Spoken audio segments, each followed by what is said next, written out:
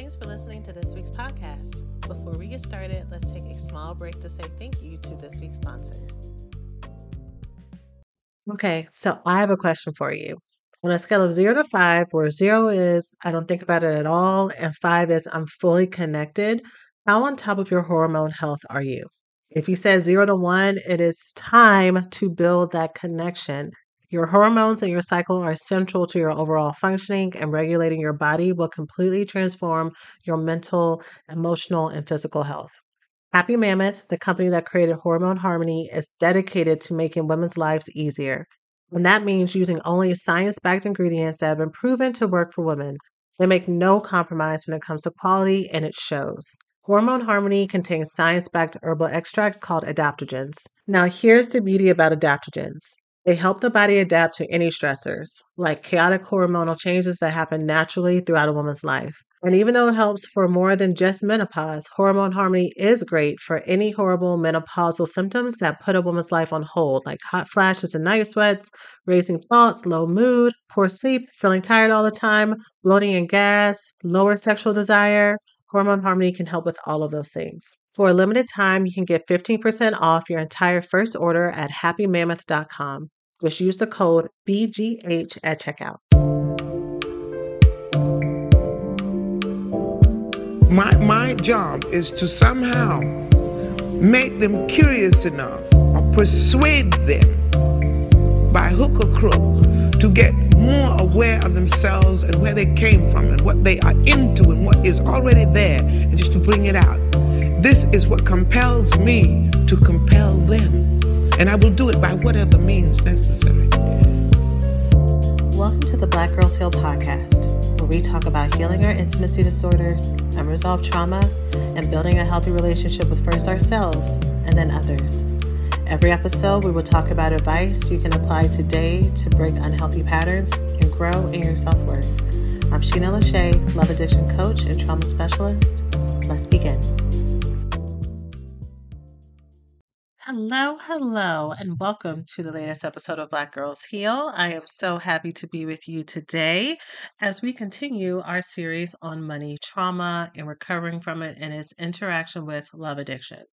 So I want to say here, when I was thinking about last week's episode, there was something that I wanted to make clear that I'm not sure if I did about this intersection between money disorders, money attachment, love addiction, love avoidance, and why I'm taking the space here to talk about it. So I've shared on the podcast before that when it comes to love addiction, love avoidance, love deprivation, what have you, when you are going through your recovery, it is really important for you to be mindful of co-occurring disorders or addictive behaviors. So this is where you can stop your overattachment or your overindulgence in one area and then switch it out for another area that might be benign and might just be actually a really functional part of your life. But because you're trying to use it to fix a hole that you have on the inside, it's one, never enough. You never feel satisfied enough in it. Usually you're using it so much to where it might actually start to cause some complications, or you're going to start to feel more anxious around that area because you're not doing it for joy and fulfillment. You're actually doing it to fix this internal fear you have of either not being enough, not feeling safe, needing to prove yourself, and it just doesn't work. And so then once that starts to feel problematic, you'll switch that out for something else. And then you'll do that until excess, until finally you're like, okay, well, I think it's time for me to go ahead and focus on myself and relationships again because I've been focused on all these other things for so long. So let me come back to this. So, for example, if you struggle with love addiction and trying to find love and relationships to make you feel good and make you feel safe and make you feel chosen and make you feel good enough, once that starts to crash and burn, you may say, okay, you know what, forget that. I'm going to focus just on my career. I'm going to focus on getting that bag. I'm going to focus on getting my degree. I'm going to focus on being purposeful and being in my talents. And so you'll work and work and work and work and fill your time, fill your energy. But then that starts to become old if it's not already feeling old. And you find that you really don't have any time for yourself, for rest, for life. You may start to feel burnt out. And then that may switch out. And then you start to Focus on your body, focus on your glow up, focus on getting in the best shape of your life, focus on wearing clothes that feel really good for you, getting your makeup game on point, getting your hair all together, and really going in that direction, hoping and feeling that if you feel fulfilled in that, then you will start to feel enough. But here's the thing with all three of those things. None of those things are bad. All those things are amazing. All those things actually do point to someone who has healthy self-worth. Acting and showing up in your talent, finding ways that you are showing up fully in your body and your body image and actually liking this version of yourself, finding love, finding connection. These are all great things. But when you're using them as a substitute, to try to fix deep inner child wounds with this inner script that says you are not enough.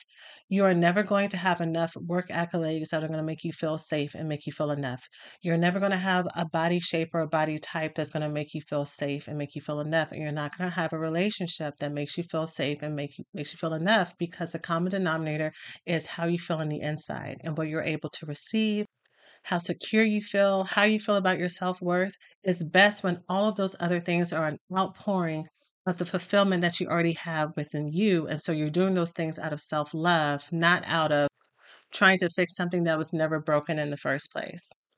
So, money disorders and the way that we operate around money, whether or not in anxiety or whether or not in over control, can be one of those things that we cycle out in aims of trying to fulfill these places that don't feel safe to us, these places where we may hide showing up as our best selves, these places that we may try to over control in some areas, we may start to try to over control in the areas of money. And because there are so many voices and so many stories in this world that sometimes will enable these behaviors, and we wonder why we don't ever get to this mountaintop where we feel fulfilled, where we, have enough money in our bank accounts, where we have enough shoes in our closet, where we have enough fill in the blank that actually makes us feel accomplished. And as we can rest, it is because maybe we are doing all the right things, but the reasons why we are doing it, maybe they're intertwined with these are good, functional, healthy behaviors for ourselves that is designed to help us be our best selves and to build a life that makes us feel good. But we're doing it from a place of scarcity. We're doing it from a place of lack as well. We're doing it from a place of fear or money trauma that we've seen other people go through before. And that's not wanting to either miss out, get caught off guard, suffer like the people that have gone before us. In today's episode, I'm going to talk more about money worshiping disorders. You can't see my air quotes, but for those who keep in this space, things like compulsive spending or workaholism or money hoarding, which really focuses on money is the problem. And once I have enough money, once I've accumulated more things, then I'm going to feel safe and feel enough. If you've watched a lot of people who've gone through this type of trauma and things before, you could be stacking your money, building wealth, doing all the right things that's going to help you and build a legacy that comes after you. All of these are truly healthy things, but you won't be able to sit and never truly experience gratitude for it. You're not going to be able to look back and rest and see what you built because you're building it from a place of anxiety, trauma, and fear. And so, what I want for every single person who listens to this episode and every other episode that I do is I want you to get every single thing that you want. I want you to buy the shoes. I want you to make the investments. I want you to get your boo. I want you to get the job. I want you to, go on safaris and go on all the trips you want to. I want you to have every single thing that you want, but I want you to be able to enjoy it. I want you to be able to be fully present and see the good thing that you have in front of you and to actually experience it, to not miss time, to miss moments, to miss the beauty that's in front of you because you're constantly looking over your shoulder for the next thing, or you're looking over your shoulder for this good thing in front of you to be taken away from you, right? Otherwise, you're always going to be going on this hamster wheel and never feel like you can ever slow down, never feel like you can ever sit down. So that is why I'm teaching about these things, because even though this is not the main focus of what I teach about here, everything that I've shared are things that I've seen women who I have worked with be a part of their cycle.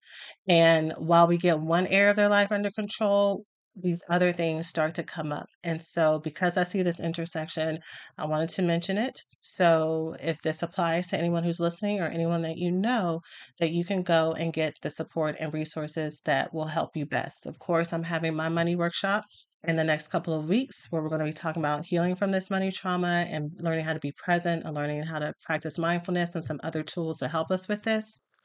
But even beyond this, if you have a therapist that you feel like would be really great to talk with these things about, whenever you go and talk to your own financial advisors and people who help you with these sorts of things, mentioning the psychology of um, money disorders and what you've heard here, get on your Googles and look up some books. But I want you to be able to find full healing, 360 holistic healing in these areas.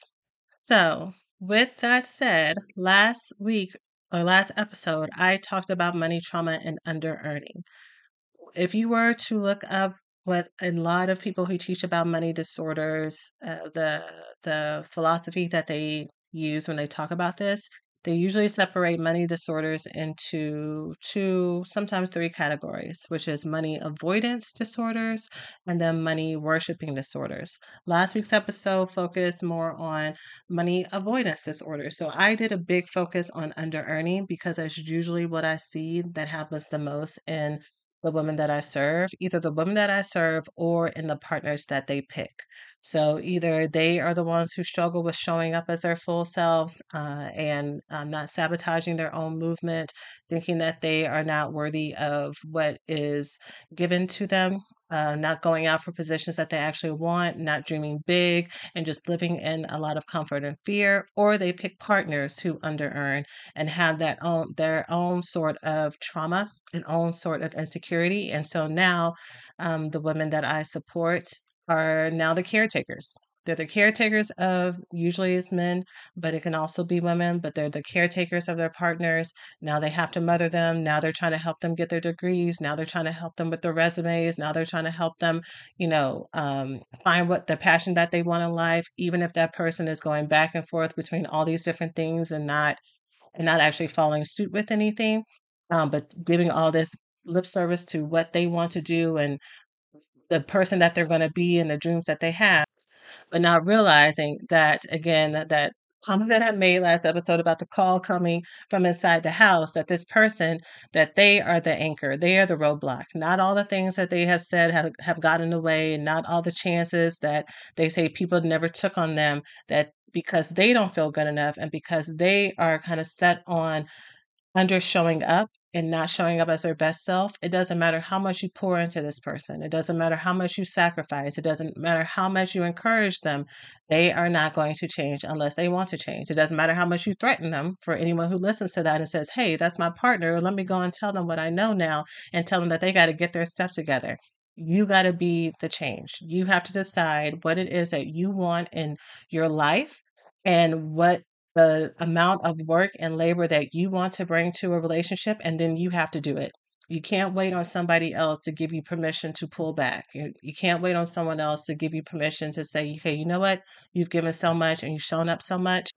If you are in this type of underbalanced relationship that has been causing, usually if you've been in this type of relationship for a long period of time, it has caused you a large amount of not only emotional stress, but financial distress, psychological, maybe even spiritual distress. And so you are now in a SOS crisis situation. And so it is okay for you to take measures, however it looks best for your family and for your setup, to pull back in a way that helps preserve the amount of damage that has been done. But under earning is one of a few avoidance, money avoidance disorders, but the other ones that are usually talked about kind of roll into um, under earning or what a lot of that symptomology is. So that's why I focus on that one specifically because of how commonly I see it.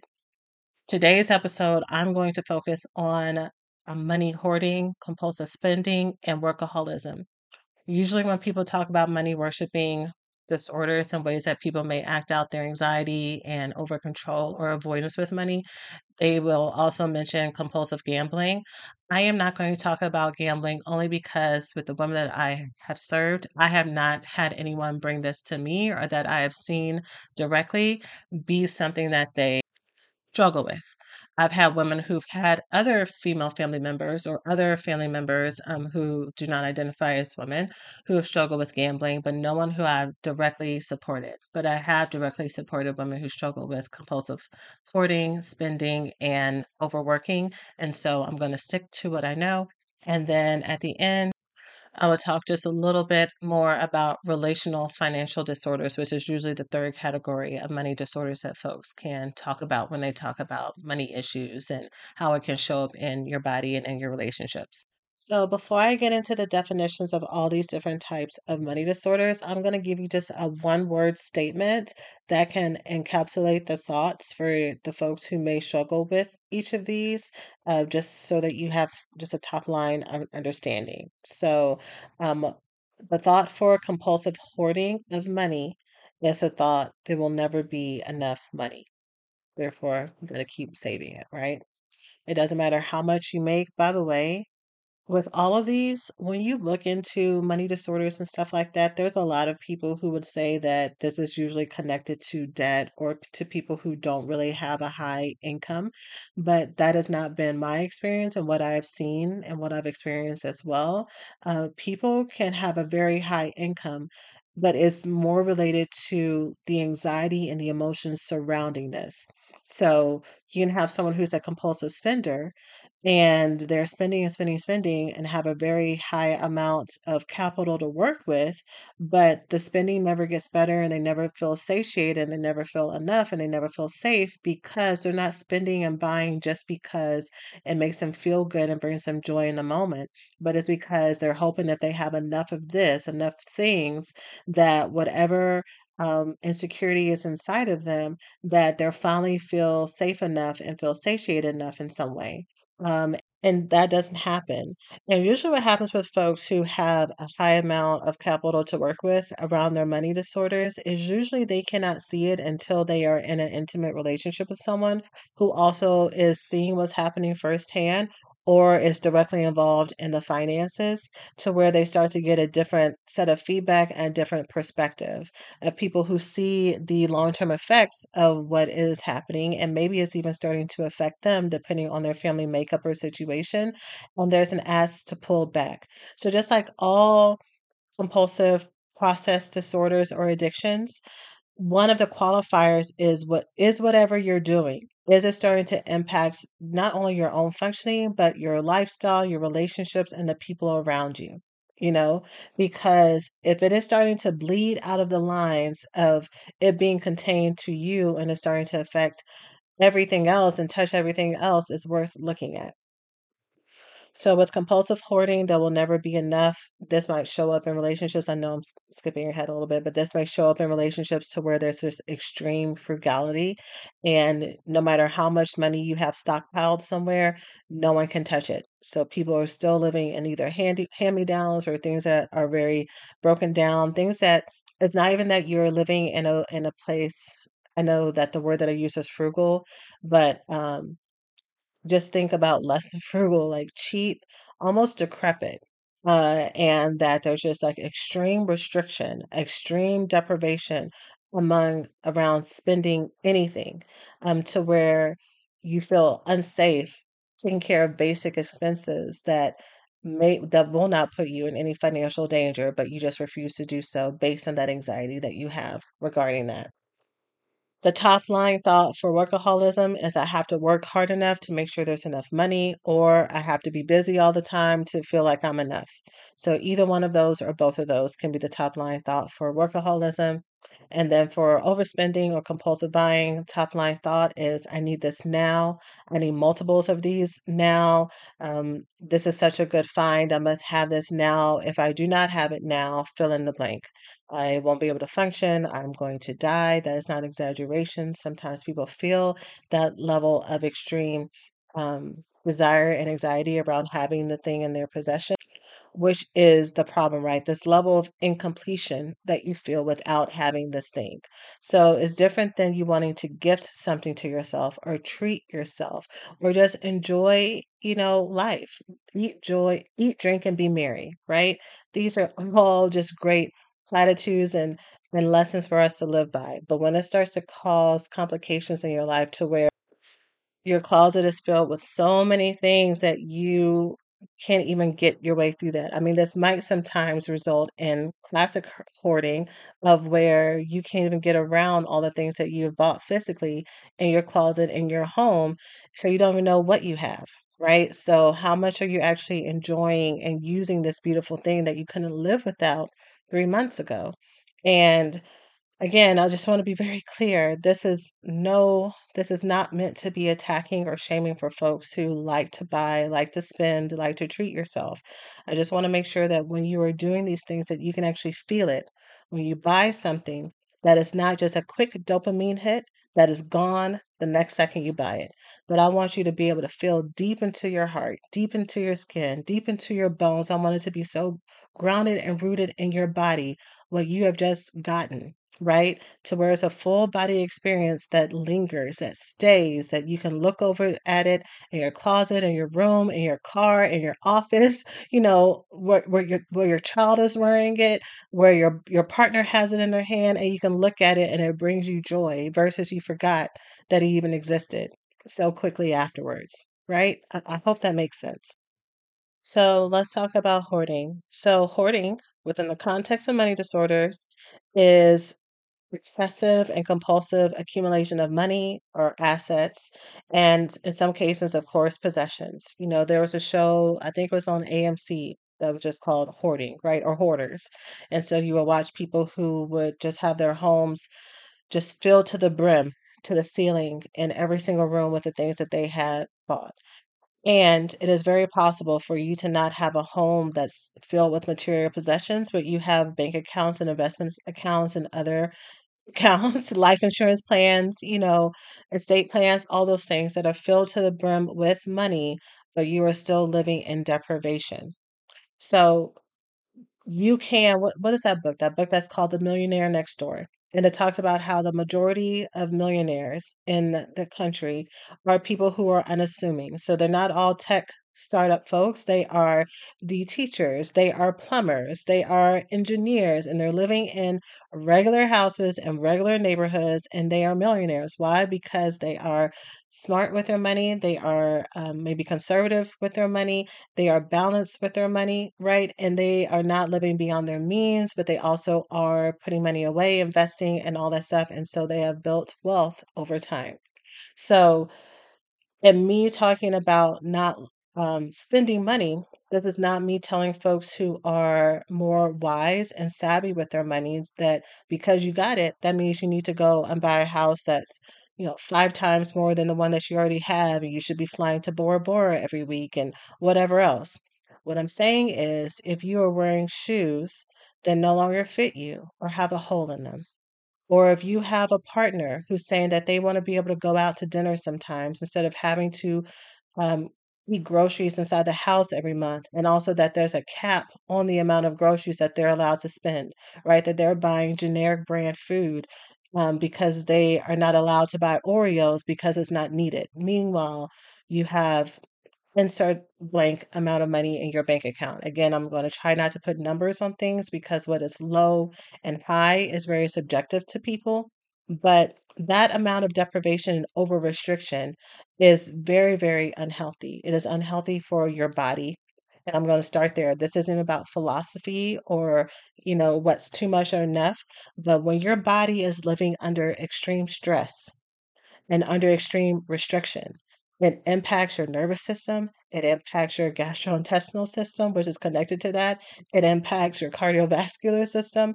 It impacts your ability to move through the world without living in anxiety and being able to sleep at night and all those things, right? You are still very hypervigilant. And that is not good for your health and your mental health, your physical health and your mental health long term. So, where you want to get if it comes to money hoarding and extreme frugality and deprivation is to getting to a place where you can take care of yourself, still have your financial goals, figure out what is the amount that will make you feel safe. And if you do not have an amount, if you find that that amount keeps growing and growing and growing and growing, you need to start asking yourself questions around, what does money mean to me? Why is it that there's not any amount that's going to make me feel safe? What amount do I get to make before I can start enjoying life? If that is my plan, at what age, at what time period will I be allowed to enjoy my life?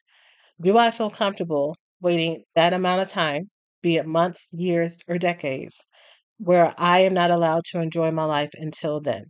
And that I'm living in this kind of very restricted darkness in some ways, right? This kind of dimmed existence of where I am.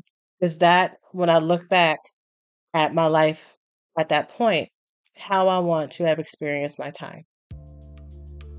Hey, we hope you're enjoying the podcast so far. Let's take a quick break to say thanks to this week's sponsors. As our country continues to grow and make new meaning of the intersection between current and historical events, it is so important to stay connected to the voices and the leaders who are influencing what progress, connection, equality, and truth mean to us as Black people. The next generation of influential Black voices can be found on NPR's new collection, Black Stories, Black Truths. Black Stories, Black Truths is a celebration of Blackness from NPR. Each of NPR's Black voices are as distinct, varied, and nuanced as the Black experience itself. In the Black Stories, Black Truths collection, you'll hear stories of joy, resilience, empowerment, and creating world shifting things out of struggle. Every episode is a living account about what it means to be Black today, told from a unique Black perspective. From Bobby Shmurda to The Wire, Michelle Obama to reparations, there's no limit to the range of Black stories, Black truths. Black perspectives haven't always been centered in the telling of America's story. Now they are the story. In NPR's Black Stories, Black Truths, you'll find a collection from some of NPR's best podcast episodes celebrating the Black experience. Hear a feed of episodes from across NPR's podcasts that center Black voices. It's NPR Noir. Turn on NPR today and hear a range of voices as varied, nuanced, and Black as the country we reflect. Stories should never be about us, without us. Listen now to Black Stories, Black Truths on NPR, wherever you get your podcasts. Attention to all my proud plant parents. It is time to give all of your plant babies the best nutrition you can, starting from the bottom up, and that starts with the best soil to help them grow happy, nourished, and strong. Coast of Maine is an organic soil brand that is approved for organic growing and has been sourced from ocean waters and farms for over 28 years. With a full range of products to support every garden and lawn, Coast of Maine products are made to restore roots to the natural world. If your soil lacks appropriate nutrients for success, by adding Coast of Maine products, it will help regenerate the healthy microbes in your soil and set you up for gardening success. And if you have a vegetable garden, not only do you benefit via an abundant harvest, but find that there is less need to maintain and feed throughout your season. Coast of Maine continually perfects the art and science of sourcing, mixing, and composting products worthy of the people and place that inspired their brand and the healthier world it was built to serve. Coast of Maine believes in nurturing relationships with local retailers. The products are carried by tons of local retail partners who can provide advice and insight that is not found in the big box stores. Coast of Maine knows from beginner to expert, anyone who takes a hand to the land has something to offer the growing community for gardeners everywhere, which is why I love how they make organic gardening simple and approachable for everyone. So let's get growing. Visit coastofmaine.com to find a local retailer near you. Coast of Maine, like the state with an E.com. And some people are going to hear me say that and say, yes, it's worth it. Some people are going to look at me and say, or listen to me and say, no, but I don't really know how to get out of that because it's too scary to think otherwise. And that is exactly where I want you to be at, not because that is a good feeling, but because I want you to recognize that there's something underneath that.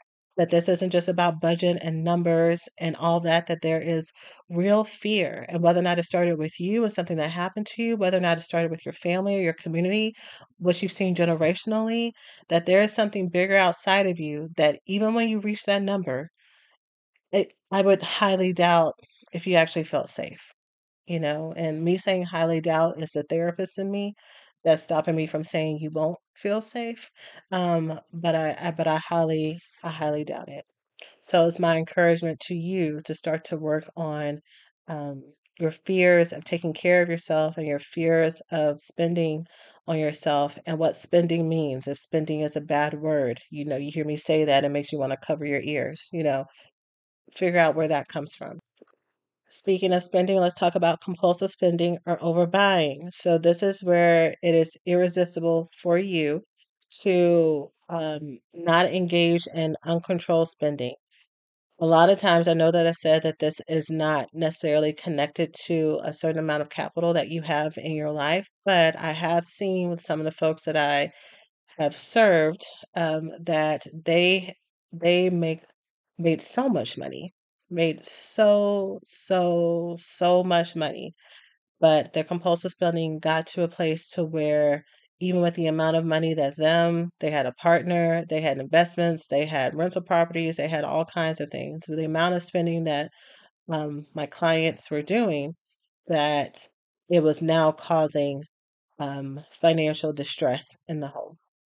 And so, even with these real consequences that were happening, my clients could not pull back because this is a real addiction. It's a real addictive process that's related to triggers, emotional catalyst is connected to cognitive thoughts that and scripts that you have on replay over and over is connected to the dopamine, is connected to the payoff, is connected to the withdrawal. There's real withdrawal that happens when you try to stop these behaviors. Anxiety, panic attacks, suicidality. This stuff is very, very real. So with the compulsive spending, working through this, it is about you looking at what is the underlying emotional and psychological factors that are driving you to spend. What is it that you're trying to get? What is it that you're trying to feel? Where did you learn this, right? And until you actually work on these things, again, it doesn't matter how great the budget is. It doesn't matter how big the threat is from your partner, from your children, from your job, from your loved ones. This all of our trauma responses as our prefrontal cortex, like these are not logical decisions. This is our bodies making fight or flight decisions. Fight, flight, or freeze, where your body is just trying to find safety. So it is going to bypass all of those very logical, sane thoughts because it is going towards what is going to make it feel the most stable and the most equal, even if it's causing consequences on the other side. It is the neural pathway that is the most well worn and the one that is most used to. So you have to get outside support and help to help you work through this if this is something that you or someone that you love is dealing with. And just like all addictions, y'all, the only thing that you can do is be of support to your loved one. You cannot overcompensate and do the therapy for them. You cannot push them and burden them enough to make them to take the process seriously. The only thing that you can do is to figure out what are your own personal boundaries and you must live in them. You must live them out fully. And so your partner, your loved one, your friend, whoever it may be, you get to decide with the help of your treatment support team what approach you're going to take. There are some approaches that talk about completely cutting off someone who's with an addiction until they get it together. And there are some people who say that's the worst thing ever, and you need to start to practice some compassionate bystanding, but that doesn't fully envelop you. You got to figure out what works best for you and what for your family.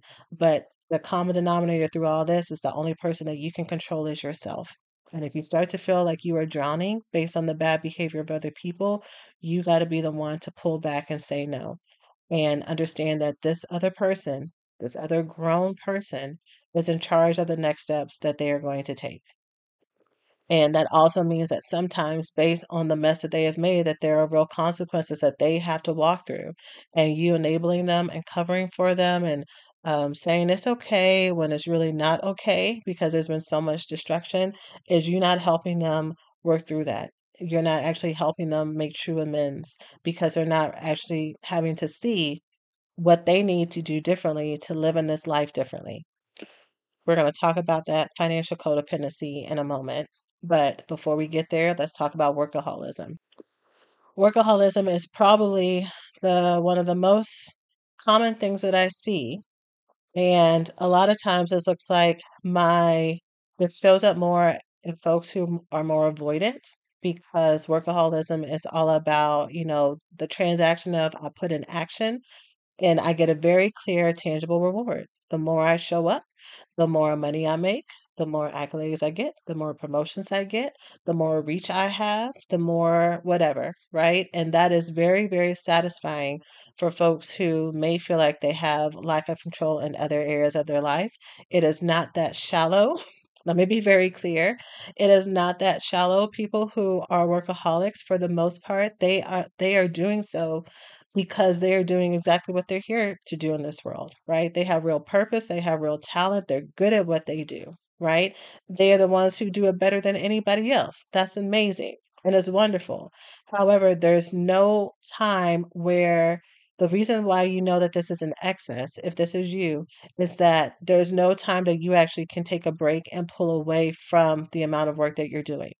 You're always going to take a break after this next project, after this next launch, after this next ramp up, after this next chapter, after this next certification, but that time never comes. And even if there is a slowdown in your work, you will fill up that time with other things, other volunteer opportunities, programs at your church, helping Sister Pam or your cousin Leroy take their nephew over to soccer games, and now all your weekends are filled up. Like you always find a way to fill up your time to where it's to the brim, and every single moment, every single second is controlled.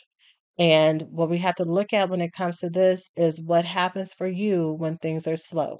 What happens to you when it's just you and yourself? What happens to you when it's just you and your thoughts? What ache is there? What loneliness may be there? What fear of something happening is there? Fear of losing out on time, losing out on relationships, losing out on money. What is underneath that? No human being is meant to go 24/7. It is not healthy in any in no way is that ever healthy for anyone. We must rest. And so if you find that you cannot rest, we got to look at the reason why. Whenever I would do the open house for the recovery school, I used to, and I might still do this the next time I do an open house, but I would go over the common schedule of the type of women that I would serve. And I would talk about my professionals, my CEO sweet ladies who would want to work together. And usually when they come in and we look at their schedule is filled to the brim, but there's usually one activity that they do for their self-care, right? They have like a workout class or they have a trainer or someone and they're pretty consistent with it. And I think that's awesome. However, that's still doing.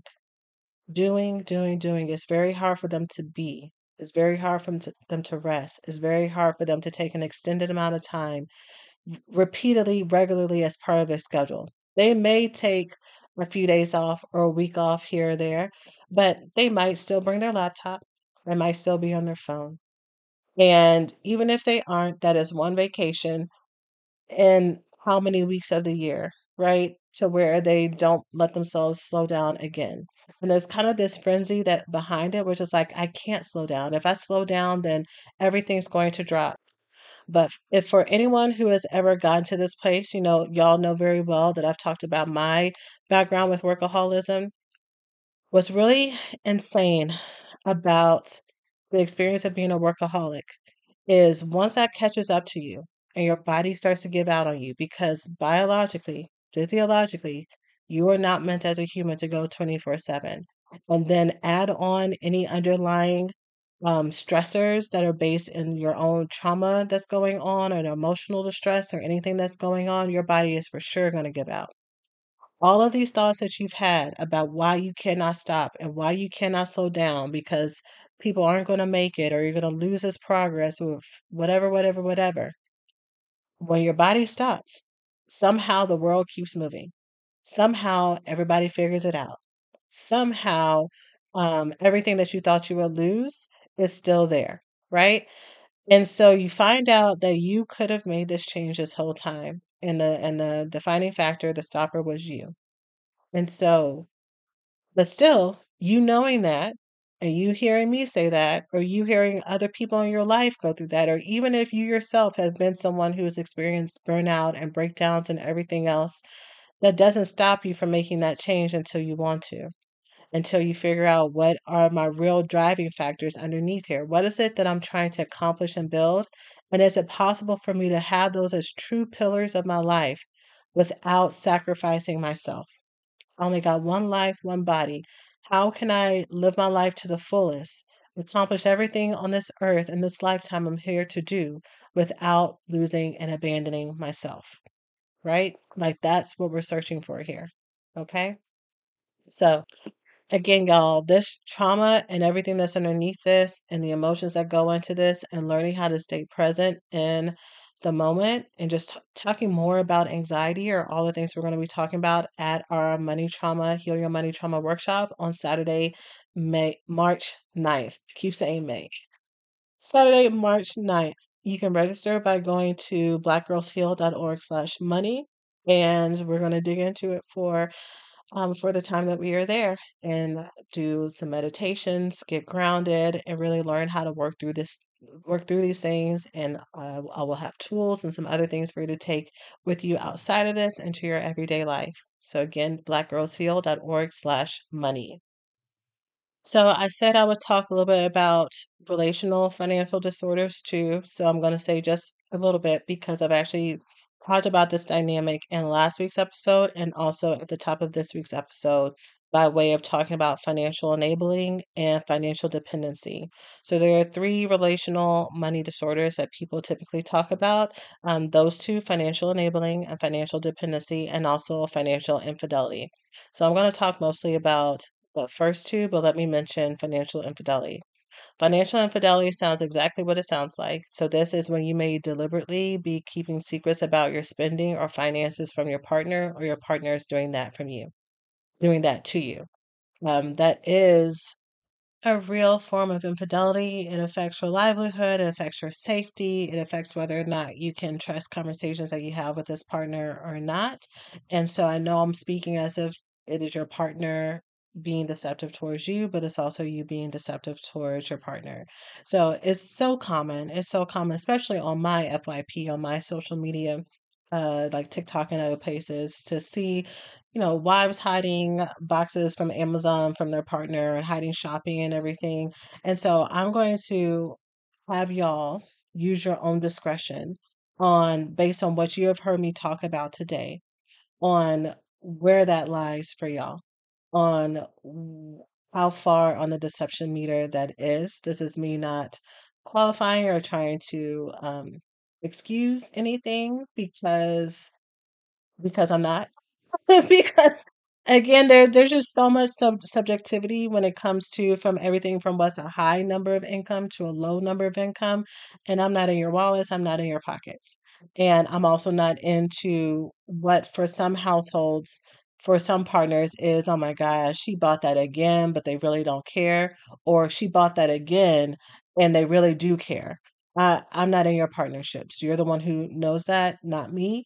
But it is so important to have to be on the same page when it comes to especially money, for the reasons that I've already mentioned, that money is not just a neutral thing for many folks, that it is very emotional because it does interact with safety and security and what it means when you spend versus what it means when you don't, and what it means when you save versus what it means when you don't save. Okay.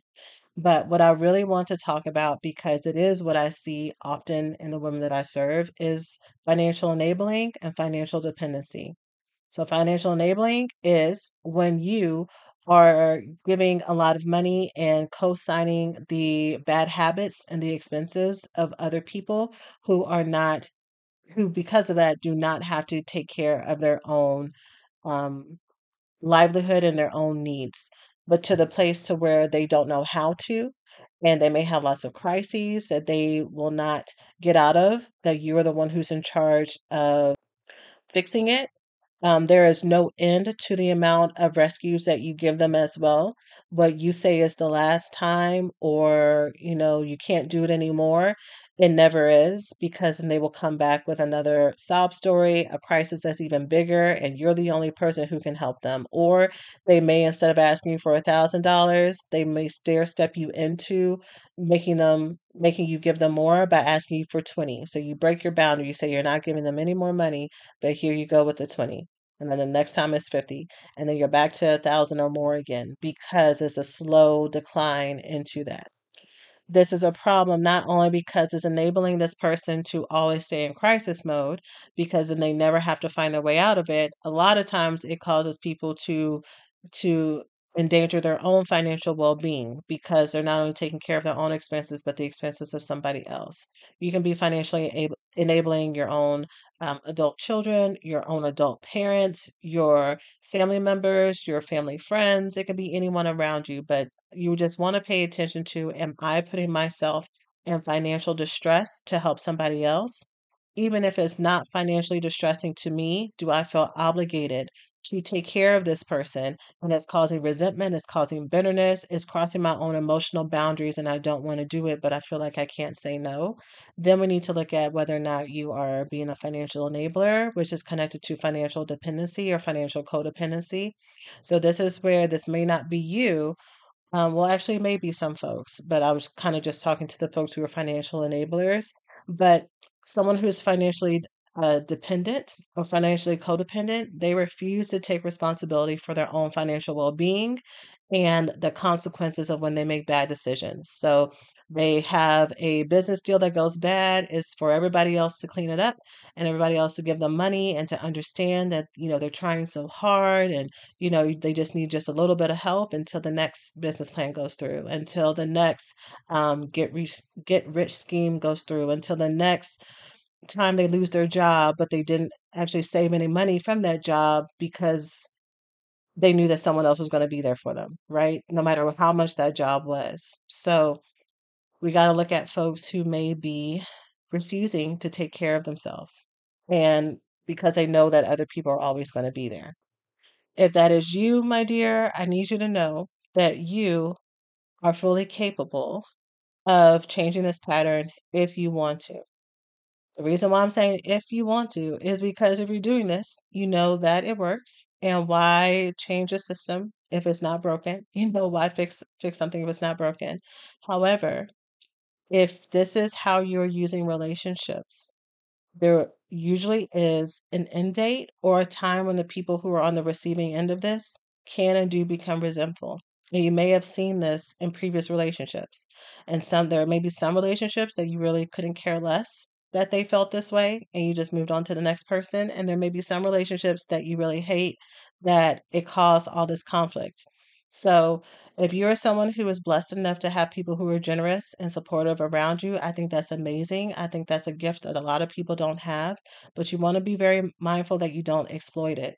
And if this is partly coming from a place where you don't trust your own self to be able to provide for yourself, or you've not been able to gain the skill set, or maybe you feel like you are so far behind and you may feel dumb or look dumb or feel like very young, like maybe you're further behind in life where you haven't built the skill set, just know it's never too late. And trying and you starting is something that's going to be celebrated by everybody around you.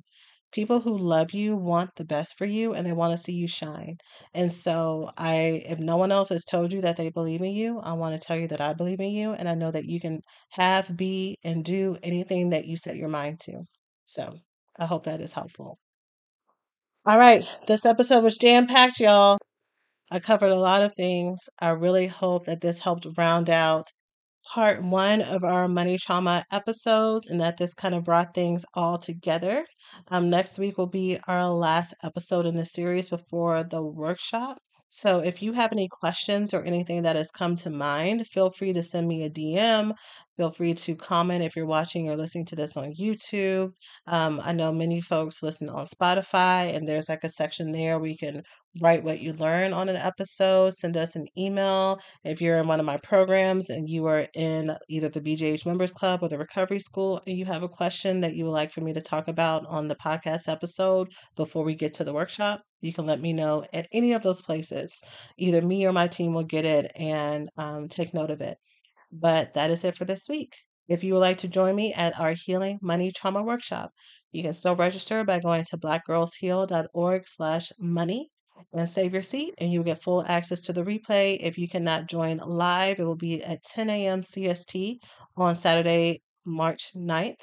You can submit your question ahead of time, and I will answer it for you at the workshop on the replay that you can watch when you are able to listen. So that is it for now. I'm sending you all so much love, and I will see you in our next episode. Take care of yourselves. Thanks for listening to this week's podcast. Before we get started, let's take a small break to say thank you to this week's sponsors.